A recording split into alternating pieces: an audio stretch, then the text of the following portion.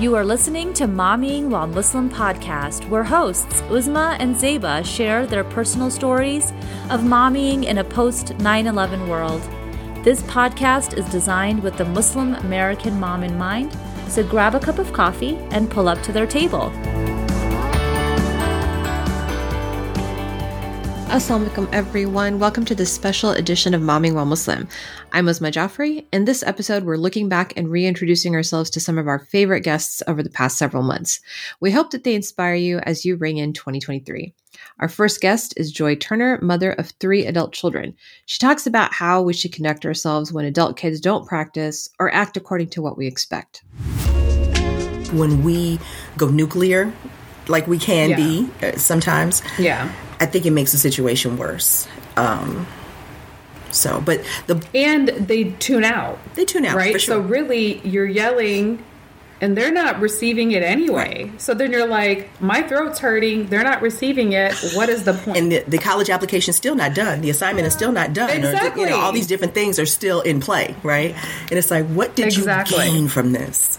So exactly. The blessing, I would say, is learning lessons and, maintaining a tighter bond as time goes on. Yes. Because we're all so invested, right? And to see my oldest son, my middle child, get involved in an argument with me and my youngest, that lets me know he's still connected to us. He's still invested in the success of our family, which makes me feel good. My suggestion is just think back to the times when you did it before and it didn't work. And think about how you feel after, right? Whether you're cursing or fussing or yelling or screaming, it's like that just doesn't feel good for anybody. So I'm talking myself into this because I know this, and I know there's going to be another time when I'm going to be very upset with one of my children. And so sometimes I just walk away and I'll be like, you know what? I can't manage this right now. This is not working for me. That's my new phrase for everybody. This is not working for me.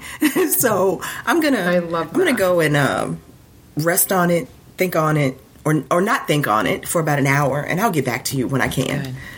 Oh, I love that. Oh, yeah. That's my new thing, because I don't want an ulcer. I don't want a migraine. I don't want to feel guilty for saying or doing something that I did out of anger, right? Because that doesn't work for anybody. So much today. Oh, good gravy. So, man, I'm learning so much today. But no, I practice a lot of what I'm preaching, so to speak. But it's not. Is it always consistent? Nope. I am human. But at the end of the day, I want good relationships with my children. I want them to stay close to me. I want them to confide in me. And I can honestly say my oldest 2 in particular have confided in me, oh my gosh, so much in the last few years. Noah. And sometimes you don't even want to know. Well, sometimes I don't want to know. But it's not really bad stuff. It's just, like Noah, he'll say, Mom, the stuff I did when I was a teenager. I was like, don't tell me. He was like, I'm not. He was like, but I just want to apologize. I was not a good teenager. I'm like, really? What did you? Never mind. Yeah, I'm looking for that because we're in the throes of that, and I'm like, I really don't want to know, and I'm hoping to get to where you are because he shielded us. I didn't do stuff. Whatever he did, I don't really know about. I mean, I obviously know about some stuff, but nothing that put him in jail, in the hospital, or Oh Lord, he did have that accident. We talked about that last time. He had a terrible car accident. He was in the car with some other boys, and one of the boys passed away. And Noah did end up in the hospital that night. And it was a very, very challenging experience for a long time. Yeah. But I think we're finally on the other side of that.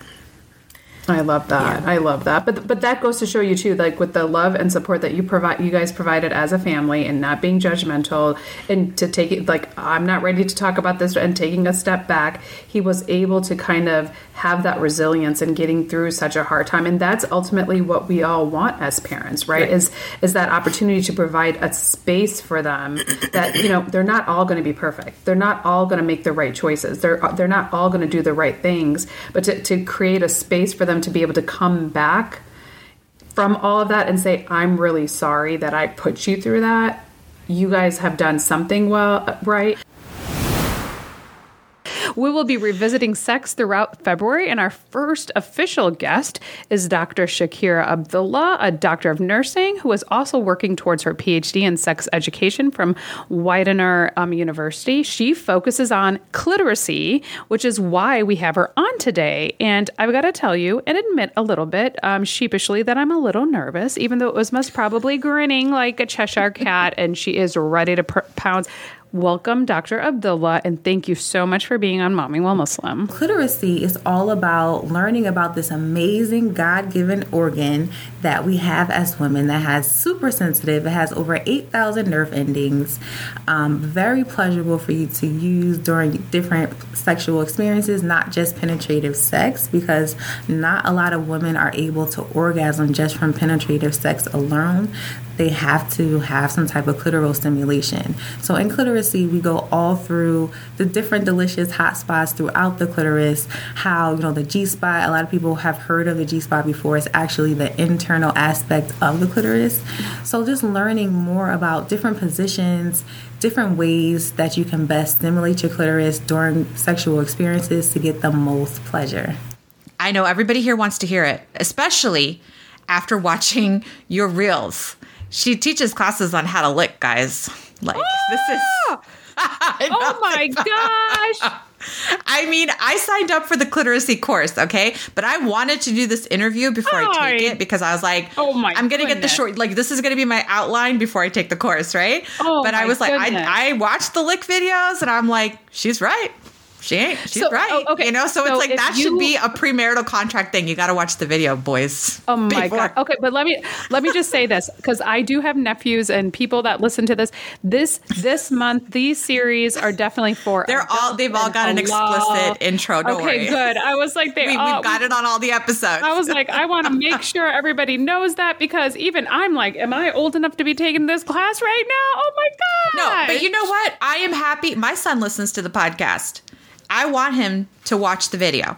The lick video is important because it's not, here's the thing. Like, we'll get to it later. Like, it's important information for men and women to have, because none of us had this information when we got married. Can you imagine what our sex lives would have been like 20 years ago if we had known this stuff? If our husbands had known this stuff? Yes, because then I would have a lot more than 4 kids. Yes, we would have a lot more than 4 kids. I know. I don't want any more. But it would have been really, really, really good. But it's not too late. All of this. It's never too late. It's never too late. It's definitely too late for me. Okay. Never too late. But my question is, I know now everybody wants to know, Dr. Abdullah, what are the top 3 things?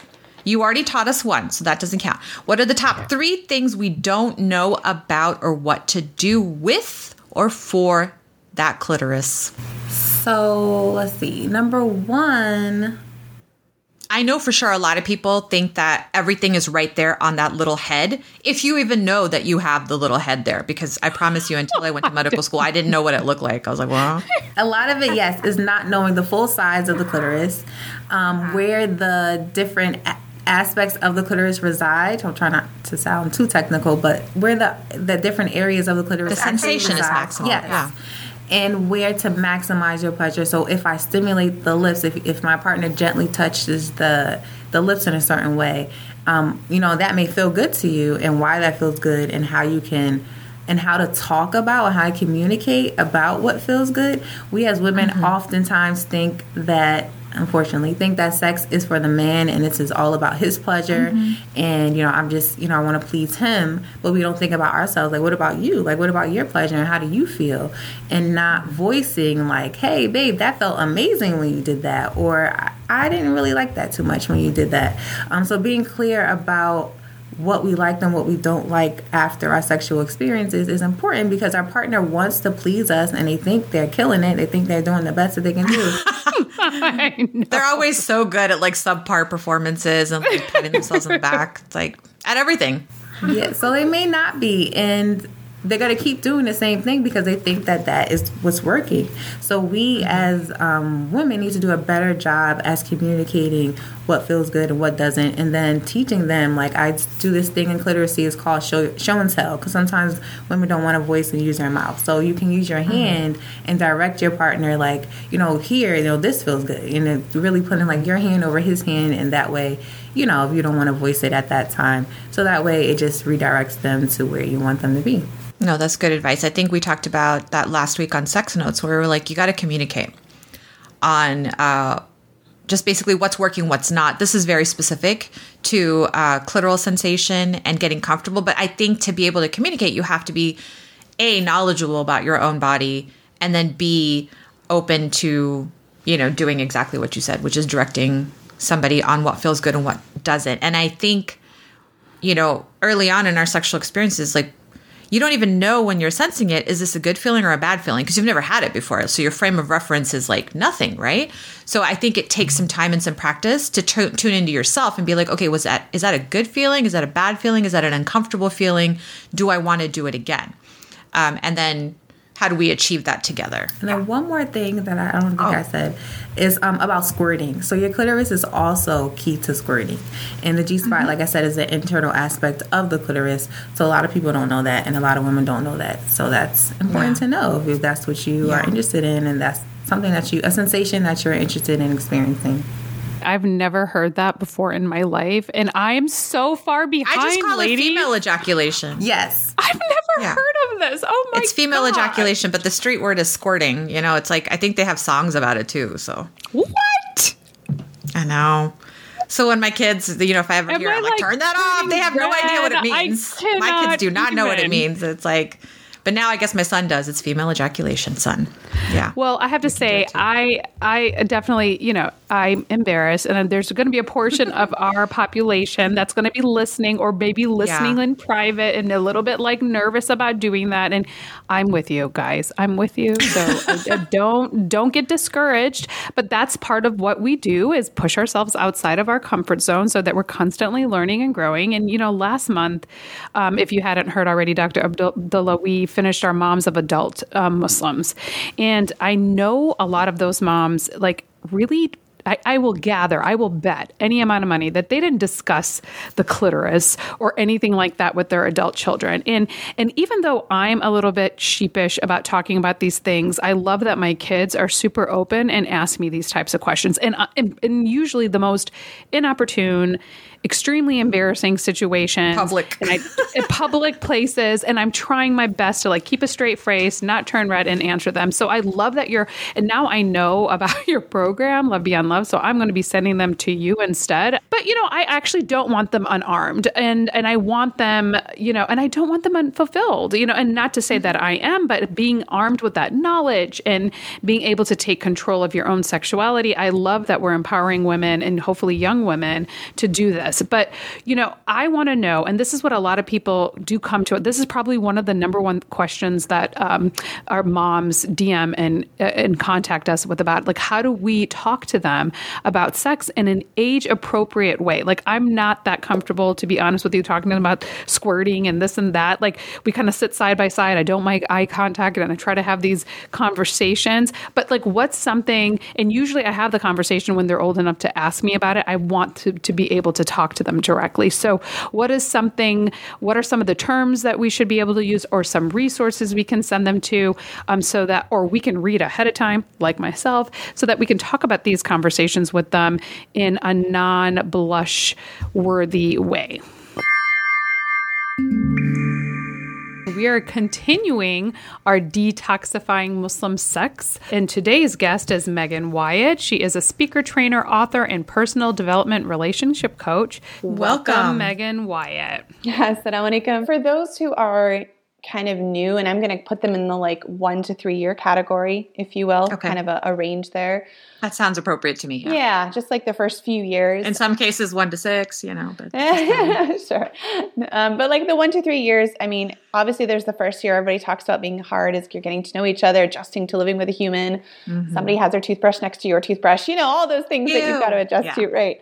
But I think that, interestingly enough, one of the there's a number of them, but one of the, this can be kind of complicated, because in a way, part of the challenges that they're facing is because of these other bigger issues, right? How sex has been taught growing up. where they got their exposure from. Was there a positive, sex positive dialogue in the home around this topic, or was all the education coming from YouTube or pornography or, what other people were saying? So really what's happening, just like in marriage in general, everybody arrives with a set of baggage, and you've got them all sitting next to you, and he's got his sitting next to him. And now we got to figure out what to do with the baggage. Some of it we're going to keep, some of it we got to get rid of, and some of it needs time to sort. So really, when it comes to the sexual experience of a couple, it's going to come down to that first and foremost, right? How do they each arrive understanding sex itself? How have they understood their role as a male or as a female? So really, their belief system is very important when it comes to this space. And sometimes people are always asking, is there a way that we can figure this out before marriage?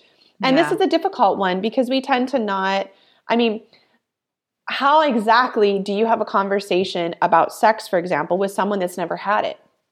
Right? Exactly. There's no way for someone to say, well, how often are you going to be interested? Or how frequent do you think this is going to happen? These kinds of questions, and these are things I've heard from men, by the way, asking, well, why can't we ask women when we're getting to know them how frequent they think they want to have sex? Because I want a woman that wants sex a lot. And I'm like, how are you going to ask that question to someone that has no experience? And even if somebody has experience, she has no clue. And even if somebody has experience, how are they going to answer that question so they see what you're like and how you treat them and how you engage with them? So there's there's these kind of silly ideas around frequency and numbers and getting married with this in their head. And this is where I think that first challenge comes in, where I'm like, sex isn't just biological. We're two human beings. You've got the spiritual, emotional, physical component, the psychological component. Those are now meeting. How do we navigate this? And really for a new couple, like anything else, the greater challenge is going to be, can you communicate around it? Can you talk about it? Can you actually say hey, so I was kind of hoping this would happen less, happen more, be different. How do we talk about it? So really the better, a newly married couple can learn how to share their feelings and their thoughts, the better this is going to go.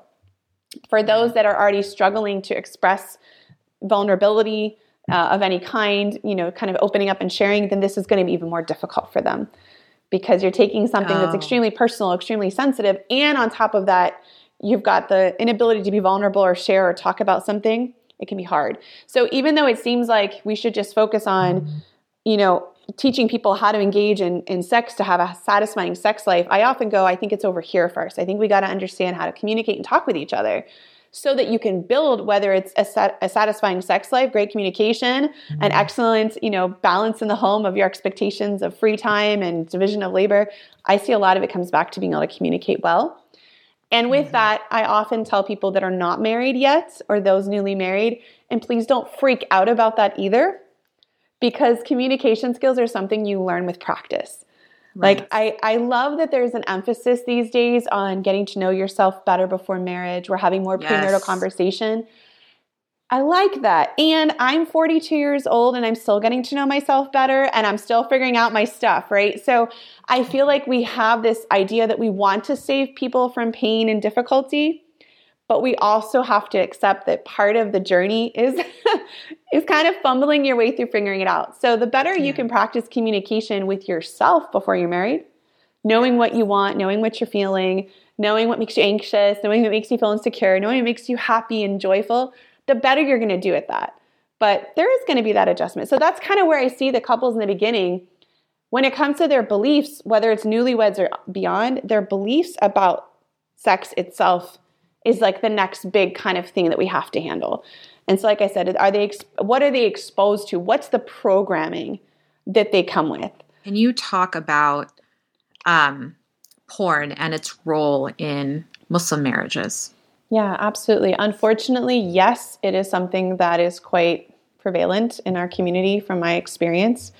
Muslims are like any other human being, we're just people. And so whatever's plaguing the greater society can also plague us too, especially when we are, engaged in the greater society by choice, whether that's where you live, but it's also what you choose to consume online, what you look at, what you watch, all of these things that are out there. And yes, it is a major issue. My husband is the founder of purifyyourgaze.com. So that is it is for Muslims struggling with sex addiction. So this is a conversation he and I have been having for a really long time.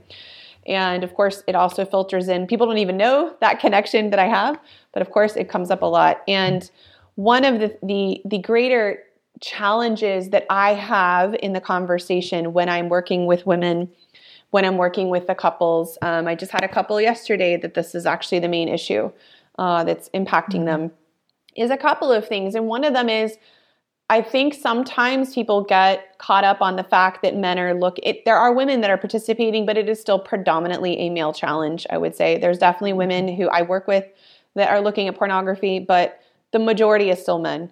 And that is still where the majority issue lies. And one of the challenges is that we kind of get hung up on talking about how they're looking at haram and they're looking at other women and this is wrong. And that is all absolutely true.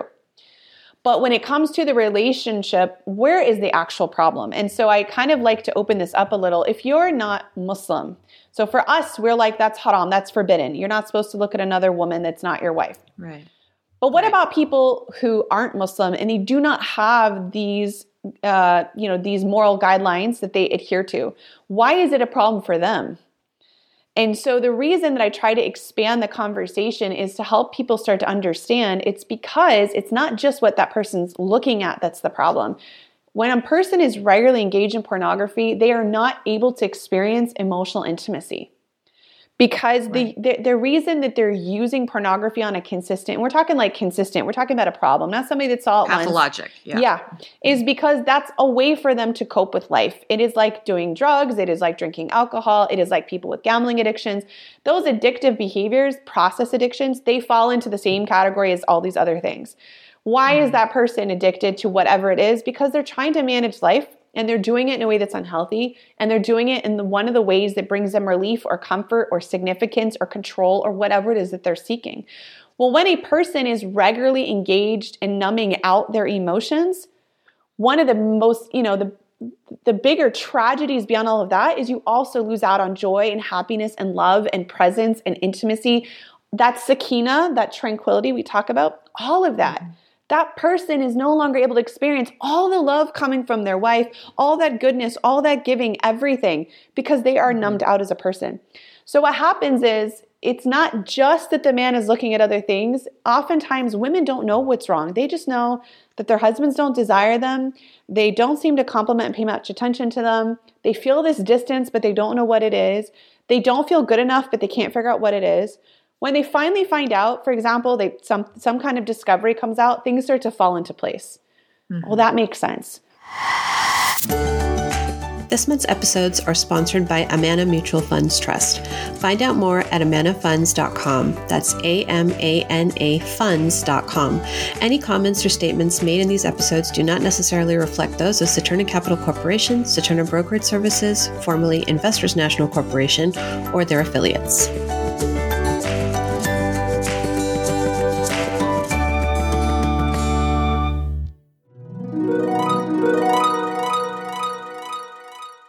We have health and fitness expert as well as health and wellness coach Mubaraka Ibrahim.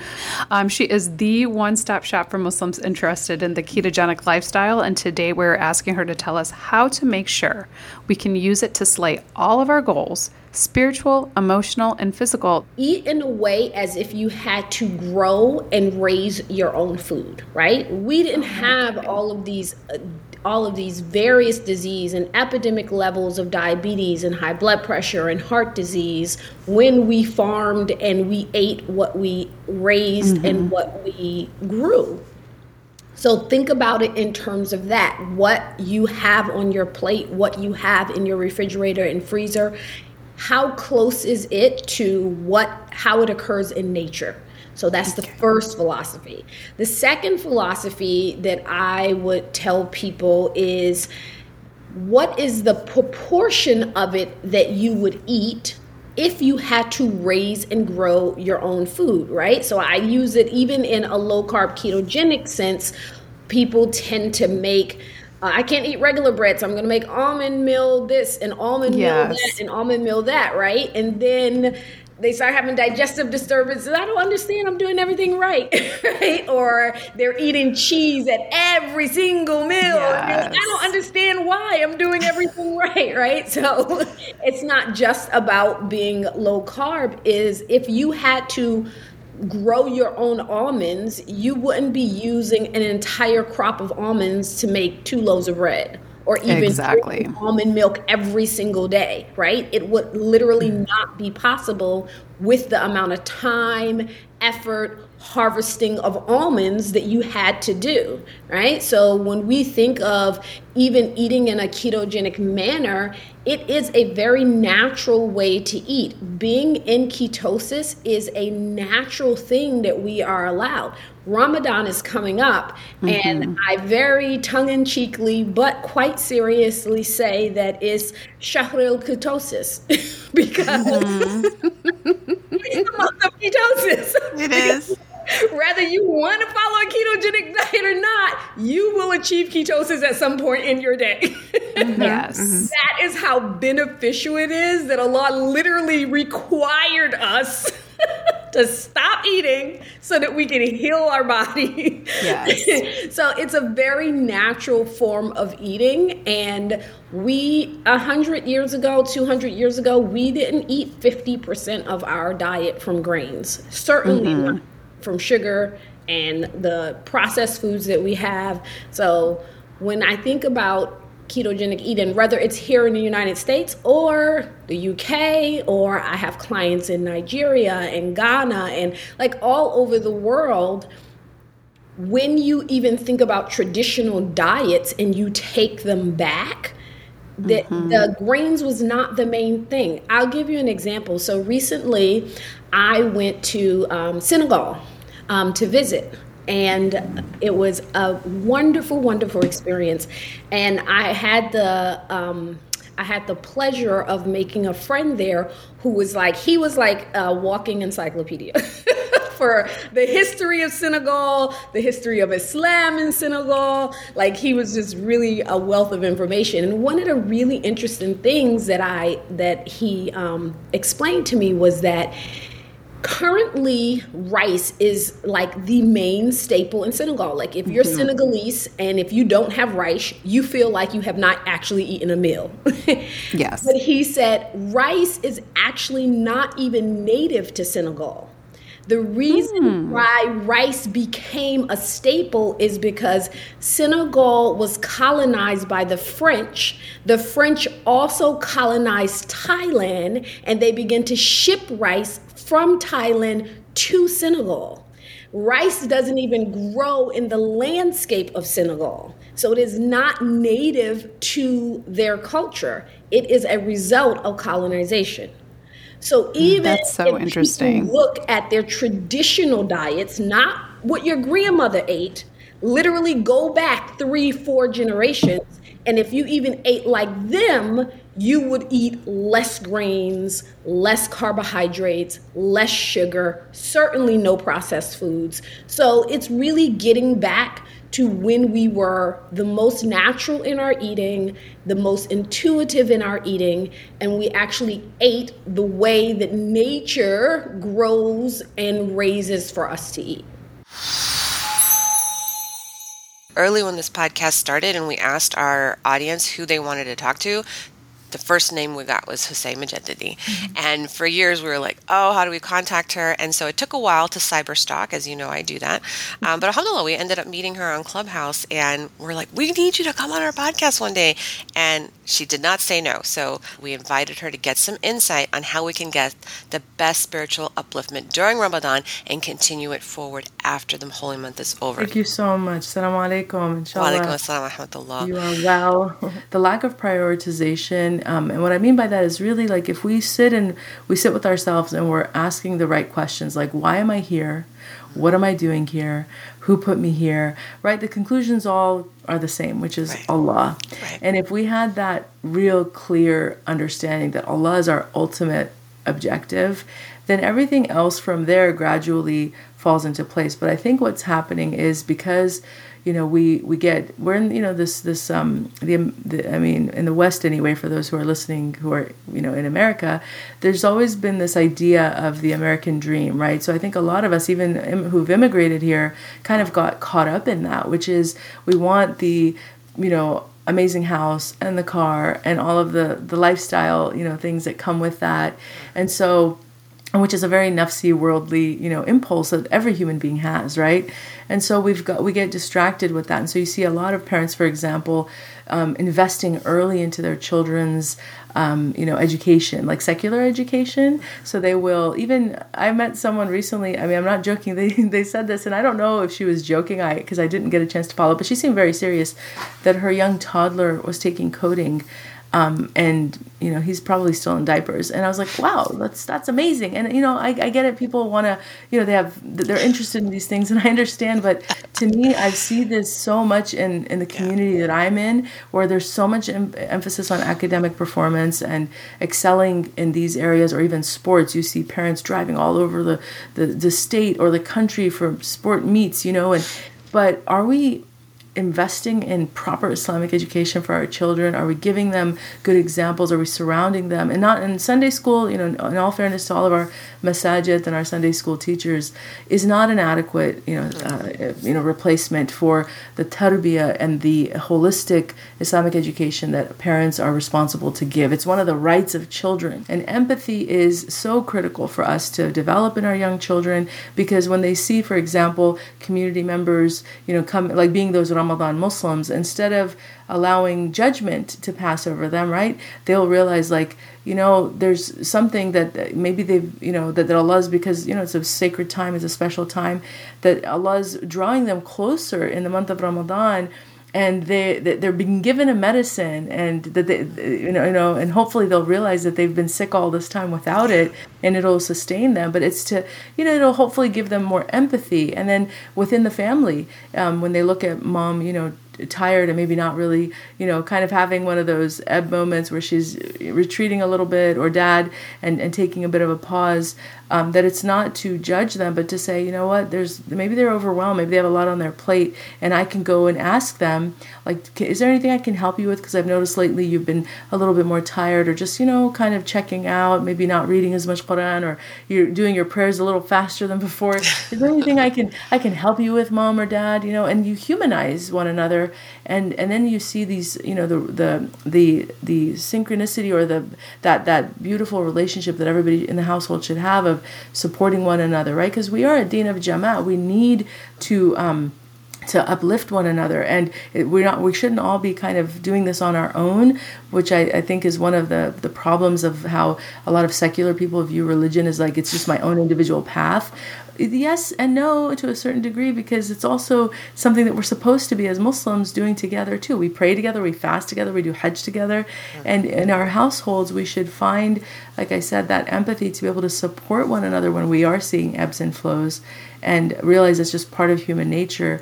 And then the last quality I'll just mention is social skills, right? Which is also, amazing skill set to have, and it's a very broad topic. But the point is, when you learn your deen in this organized way and really try to have some structure, then I think you'll start to appreciate that being human, having ebbs and flows is part of being human, because this dunya is designed that way. It's designed to give us, to test us. So we will be tested, and those are the times where we're going to fall weak. And then there are times where Allah is calling us and He's pulling us towards Him, and we have those awakenings. And as long as we're kind of like going up that ladder or that staircase, in terms of like a visual, having just these highs and lows, or ebbs and flows, as long as we don't remain stagnant. And that's where your point about seeing yourself as a ongoing project, you're like work, under construction, you're a student for life. When you see yourself like that, and you teach your children to also see themselves like that, then I think you'll have a much healthier understanding of what faith is, and the purpose of our faith is, to help cultivate the best in us. But we're human. Sex, because sex is considered a dirty word. So if you consider sex a dirty word, can you imagine if you're addicted to watching it? We've brought in our expert, Dr. Madiha Tassin, and she's going to tell us about this problem in the Muslim community. Dr. Tassin, welcome. It's not just like they watch 3 times a week and that's it. This is how I know something is going on. You're looking for that change from your kind of normal baseline relationship. You might see a sudden shift in sexual preferences, whether it's like different positions, things that make you feel uncomfortable that you didn't really have to do before. Like, you're looking for those kinds of changes. Then when it comes to technology, right? Things like pornographic pop-ups popping up on any shared devices you might have, right? You might see clearing of the history, the browsing history. You might see a lot of use of technology that you didn't see before, like staying up late nights, or watching in isolation and secrecy, right? Spending a lot of time really not wanting interaction with you, and so wanting to be alone. So any one of those things by themselves, are they problematic, right? If your partner wants to spend time alone, are you going to be like, oh my God, this is pornography? No, right? Like, it's more of a combination of this behavior that you're observing over time. So those are just some of the signs you want to look for. If you're suspecting something, the very, very first thing that you need to do is to calm yourself. As a mom, as a parent in general, like, our emotions will take over, right? Very, very naturally. You want to run in there and be like, oh my God, what's going on? How could you do this? You know better. You know, we didn't teach you this. We've talked, like, that's what you want to do as a parent. And that's the worst thing that you could do. So the very, very first step is to calm yourself and collect yourself. If that takes a day, okay. If it takes an hour, okay, right? Whatever it means for you. And we know that comes from our sunnah, right? And what we've learned as Muslims is to first always pause and reflect. So as a mom, that's the first thing you want to do. Pause and reflect. Really, for yourself, understand what's bothering you about this situation. Is it really that that your child is doing this? Or is it that you feel betrayed? Is it that you feel as a failure, as a parent? Is it that you feel guilty? Like, work through that first. Otherwise, you're going to carry that into the conversation with your children. And they're not going to hear, oh my God, this is harmful for me. They're going to hear my mom this, my mom this, my mom that, right? So once you've done that, the second thing is, before you jump into action mode, you need to go into conversation mode and understanding mode. So that means, again, you need to be ready to have that conversation, but what is your purpose in that conversation?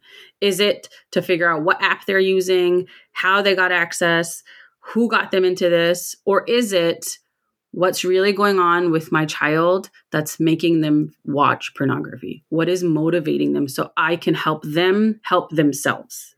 That's the main thing. That's how you want to approach the conversation. So you have to do that with open-ended questions, with no judgment. Even if their response drives you up the wall and you're like, how could you believe, like, your kid's going to tell you, well, everybody's doing it. What's the problem, right? Don't fall for that bait, right? You have to approach it with open-ended questions of trying to get to that end goal of what's happening in my child to make him or her watch this. And how can I help him or her understand how to help themselves? Of course, that's different for a 10-year-old versus a 15-year-old. So as a parent, I'm hoping, you would adjust that. So have that conversation. Like I said, I could go into a whole talk just on how to have that conversation, but in the interest of making sure there's enough time, the toolkit definitely goes into tips on how to frame your questions, how to step back and reflect. So, people can definitely go there. But the really important part also is to have an action plan then after that.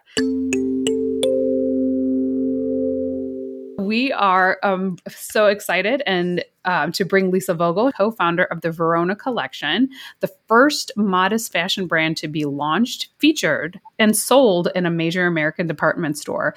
I always love hearing the story about how people came to Islam.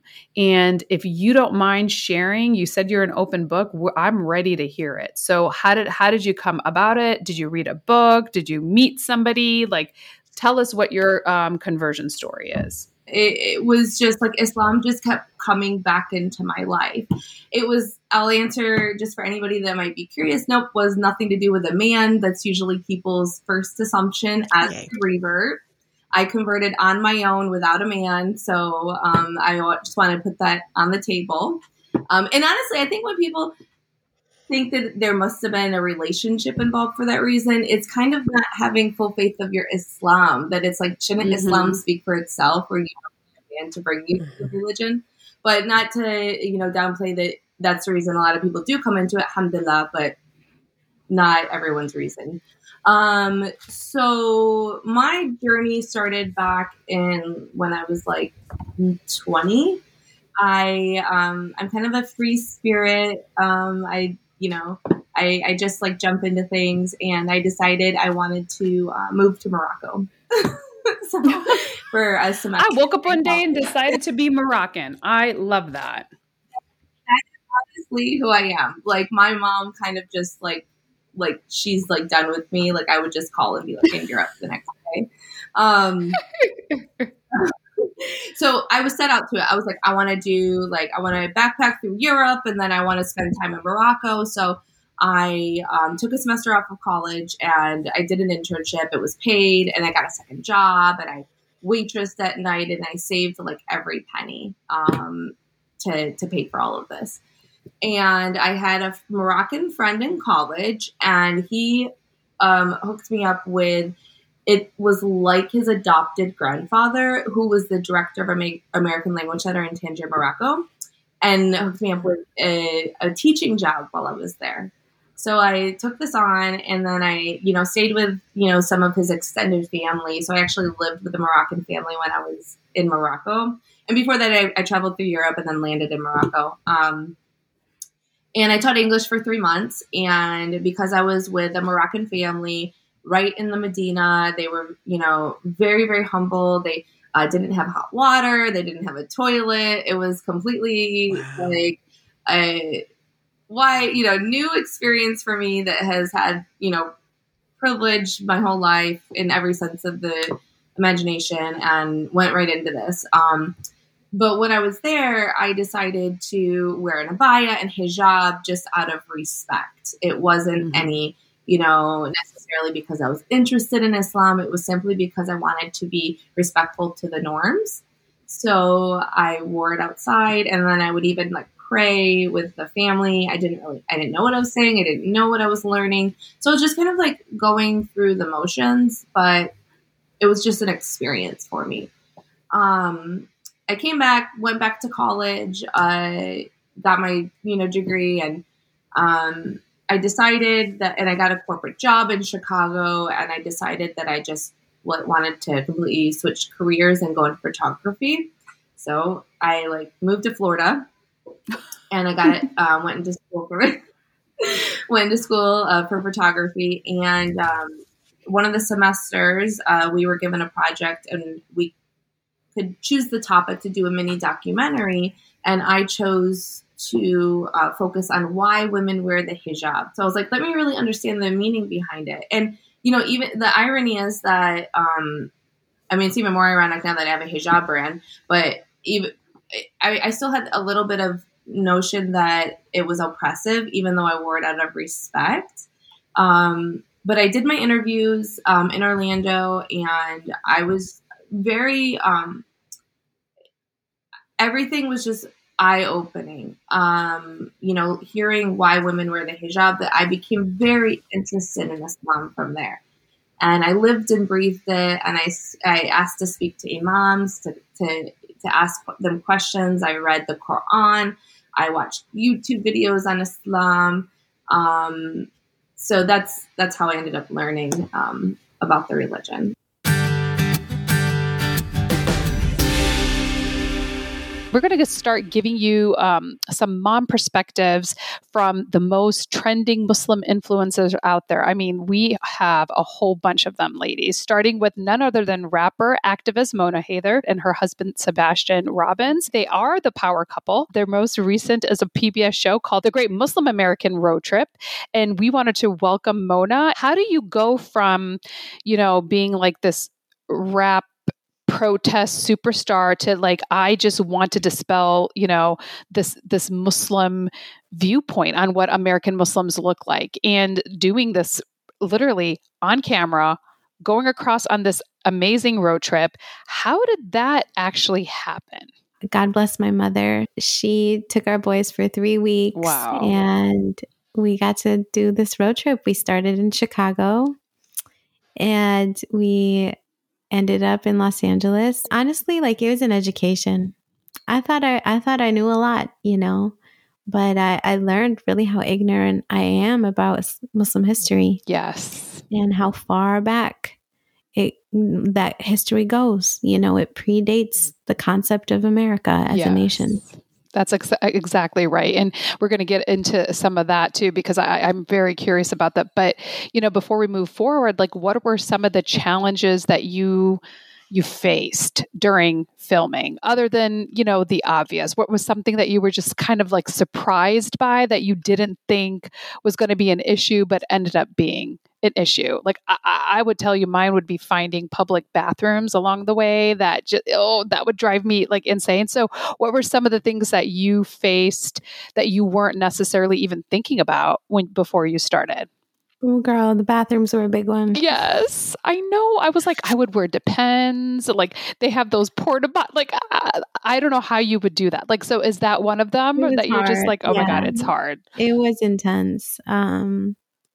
Just because as a Muslim, you're maintaining a level of cleanliness. Exactly. That is, it's not hard to maintain, but it is. You have to be intentional.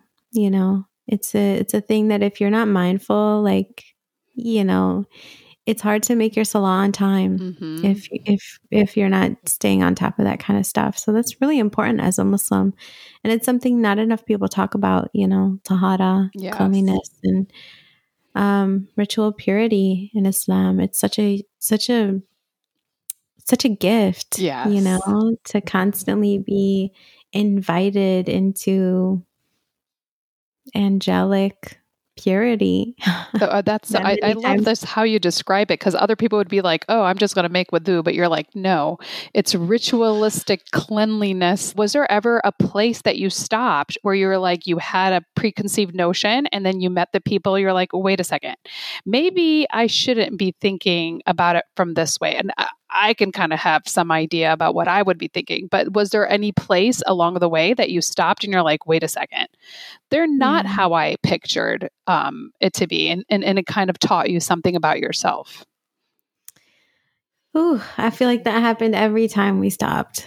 And one time in particular, or two times I'll share, in particular, we stopped in a couple different places. Once was Joplin. And man, there was this community there in Joplin that had such an attitude of khidmah, of service to their community. A lot of them were doctors or in healthcare in general. And there was just this feeling of they really loved to heal people. And their masjid, if I'm not mistaken, had been burned down twice. And there was this like, we forgive and we continue to serve and we heal.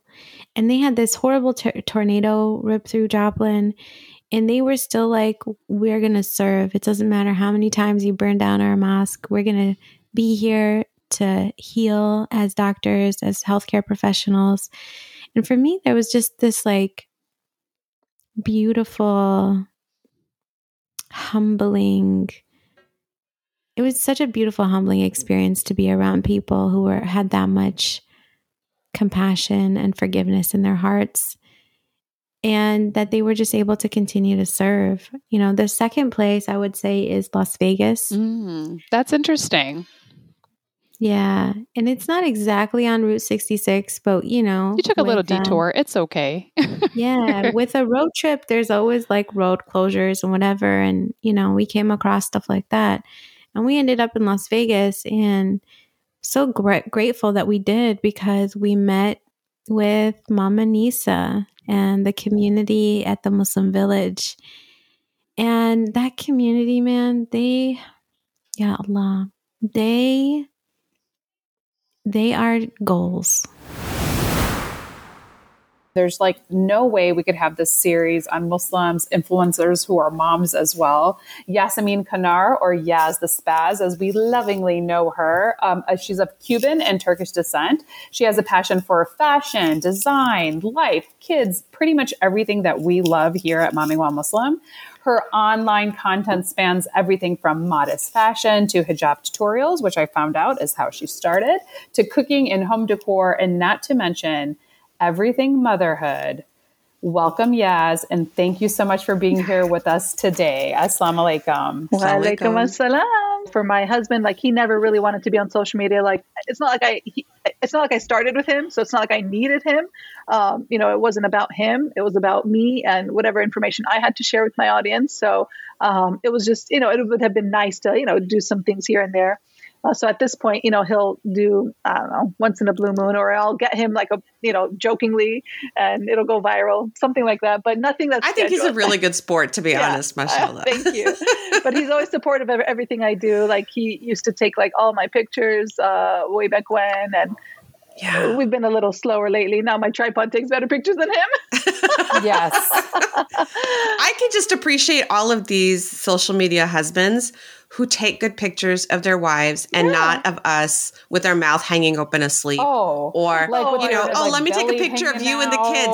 And I'm looking somewhere over here and the kids are looking good. And he's like, yeah, I did it. And you go home and you don't realize until after you check. It's like, you take the crappiest pictures of me. Yeah. So I think these social media husbands who take good pictures, they are rare birds. And I'm so glad you got one of them. Yes, may Allah protect you. Thank you so much. And then as for like my children, I never really wanted to show them on social media, just because, they're like my prized possessions. And as much as like I truly appreciate and love my audience, and they've seen me throughout my journey, I don't know. I just felt like, they're my babies. I don't need to expose them to the scare world. I mean, I've dealt with, like stalkers before and just weird people around the world. And I'm like, I don't need to bring that sort of energy or whatever to my home or my children.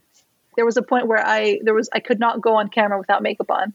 So then it was a point where I'm like, I'm not posting anything because, I got to take the time to do my makeup. But then I'm like, oh, I'm so lazy. So then I got to a point where I'm like, if I don't have time for makeup, just deal with it. You know what I'm saying? Yes. Exactly. Mm-hmm. So this is who I am. I'm confident enough in my skin. Finally, I've always been confident, but I guess maybe not enough to post without makeup when I was younger.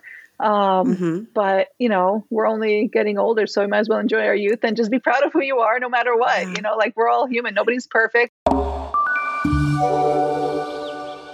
We are starting our most highly anticipated series, Muslims and Severed Ties of Kinship. We're going to kick off this series with my beautiful co-host, Dr. Uzma Jaffrey. She's going to do a deep dive personally. So I am thrilled and excited to interview her today. I see it now. At the time, 100% I did not. But I see it now, especially like when we did our convert series, when we have talked to guest speakers who happen to, I think recently we had Anse Najia on our most recent convert series. And, she discussed the difficulties in her relationships that she created, but was able to stay with her family and stay reconciled with her family because her non-Muslim family would not give up on her. And, I know it hurts my heart when I hear about our convert sisters being abandoned by their families or disowned by their families because of the religious choice they made. And I see now when Muslim families turn their backs on their children who have, quote unquote, apostated. And the repercussions that can have, because that certainly doesn't bring anybody closer to Islam, right? Disowning them. So I think now as a and now as a mom, I know growing up for us, the worst thing in the world possible is that, what was it for our South Asian moms?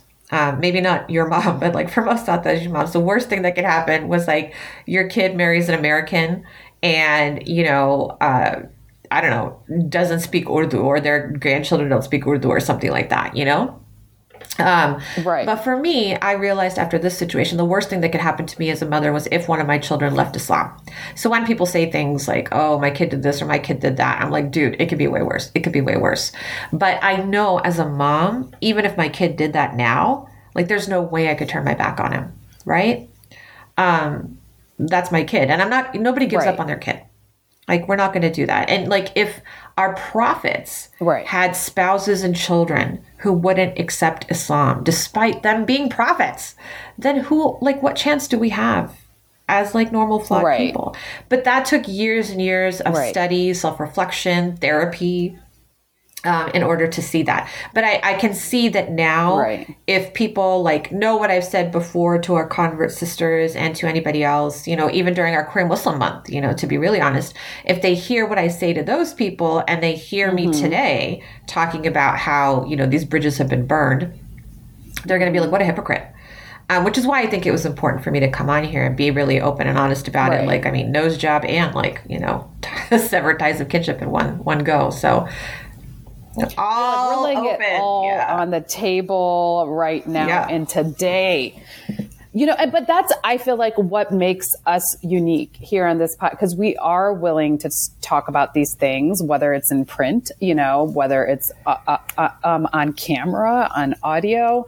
And, you know, you and I have talked about this particular topic privately for a couple of years now. And, you know, I'm not psychoanalyzing you. That is not my thing. But I feel like because I knew how close the two of you were growing up and well into your adulthood, that do you feel like, you know, taking Islam off the table, that played a major role? Because I think it's fair to say that your parents still have a relationship with him, and you're only the only one that is totally severed. Ties, and it was, again, my parents were like, listen, we can't do this, because I was demanding it of people. I was like, you will stop talking to him too, you know, because I was trying to force what I wanted on everybody else, because at the time I thought that I could manipulate and control people because that had been done to me. Do that. So I was doing what I was taught. But my parents were like, that's our kid and we're never going to leave him, you know, and I took it very personally, and I took it as a rejection of me. So it, like, the fallout was awful. Like, you know, like, it ruined the relationship between my parents and me.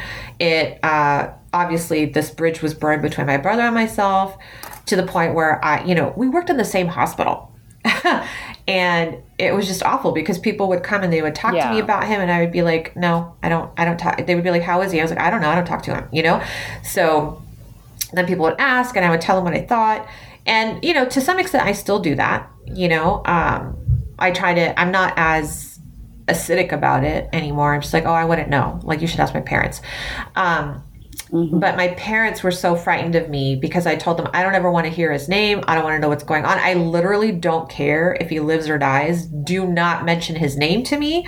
Do not mention him to my children, because they were young enough at the time. My kids were, I think, 5 and under. So, you know, I was like, they're still young enough that this memory can be erased.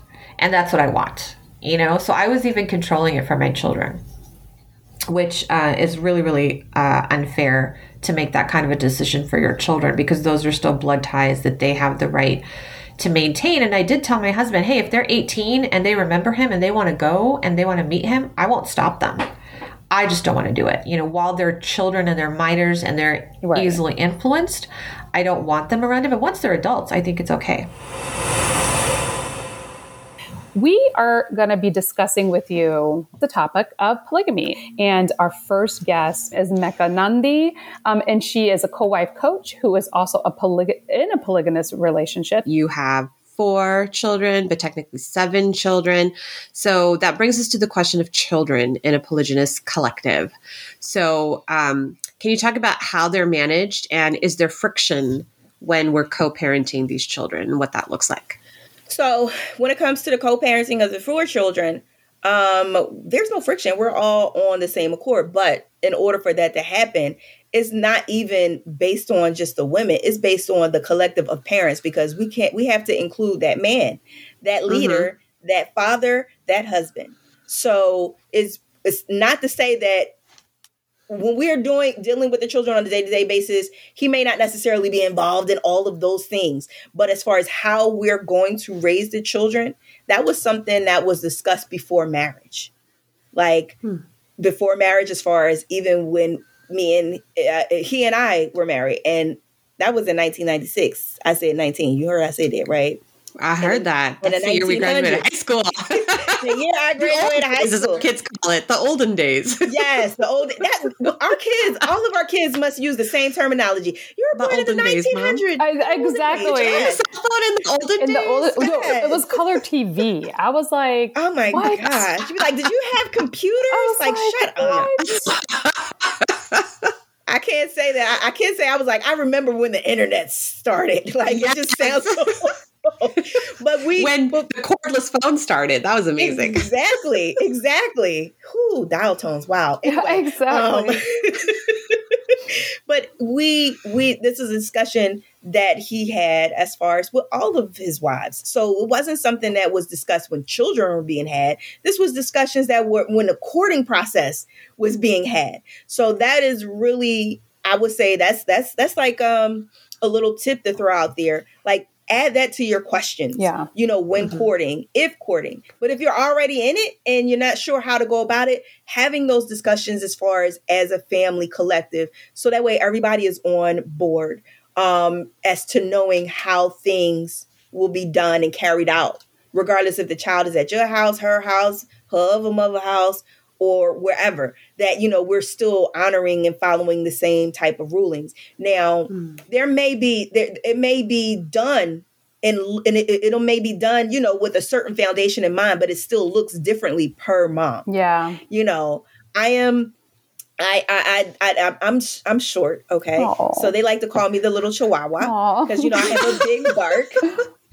Yes. So I may be the one who would start off with a big bark, but then I'll pull you aside and we're talking about why this is an issue and a problem and the consequences is this, that, and the fourth or whatever. Whereas, one of their other moms may approach the situation differently.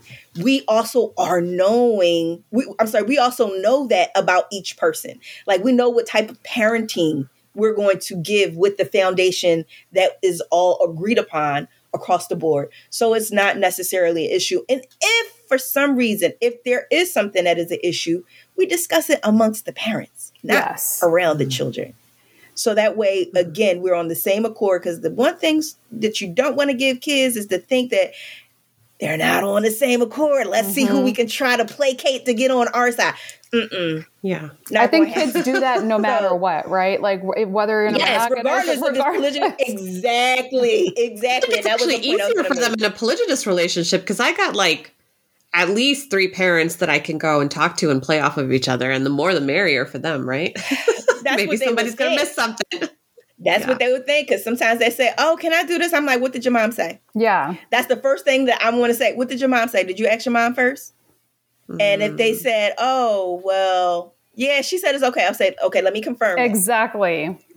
So it's like, again, we're all working together, because these children, we're not raising them separately. We're raising them collectively. Oh, I like that. That was bars right there. Oh, my gosh. Write it down and put it on a t-shirt. Perfect. Write it down. Put it on a t-shirt. Yes. I know. I love that. But, that's like the entire mom community, because I love that you're respecting your co-wives this way, but also, can we just respect other mothers that way? Like, in our day-to-day? Look at that.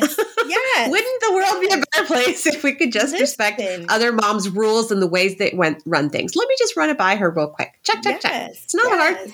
Yes. Right? Yes. So absolutely. simple. No, I absolutely love that. And I have to say, I started off, I can't say by the end of this conversation, first of all, what I can say is I love you and your energy. That's first and foremost. So if you are the example of it, okay, I'm willing to look a bit more into it. I can't say that I'm convinced. I'm just being blunt about that. But what I am, and I do feel that I am more understanding of the reasons why people do that. And I can see the benefits. Whereas 24 hours ago, that was not the case. So that is just something that we are trying to do here at Momming While Muslim, is to, again, we're not here to say we're all going to agree or not agree, but what we are saying is providing an outlet so that we can get to a basic form of understanding. We hoped you enjoyed this very special edition of Momming While Muslim. Assalamu alaikum, everyone, and we'll have a brand new episode ready for you next year. Thanks again for joining Zeba and Uzma on Momming While Muslim today. Please email us your thoughts or questions and follow us on Facebook and Instagram, because this podcast was designed to cater your needs. Make sure you check out the show notes to find the links and resources for this episode. And remember to help a mama out and leave a review of the show, as well as to like it on your podcast app of choice, because that helps us grow. Tune in next week for another episode of Momming While Muslim. Assalamu alaikum, everyone.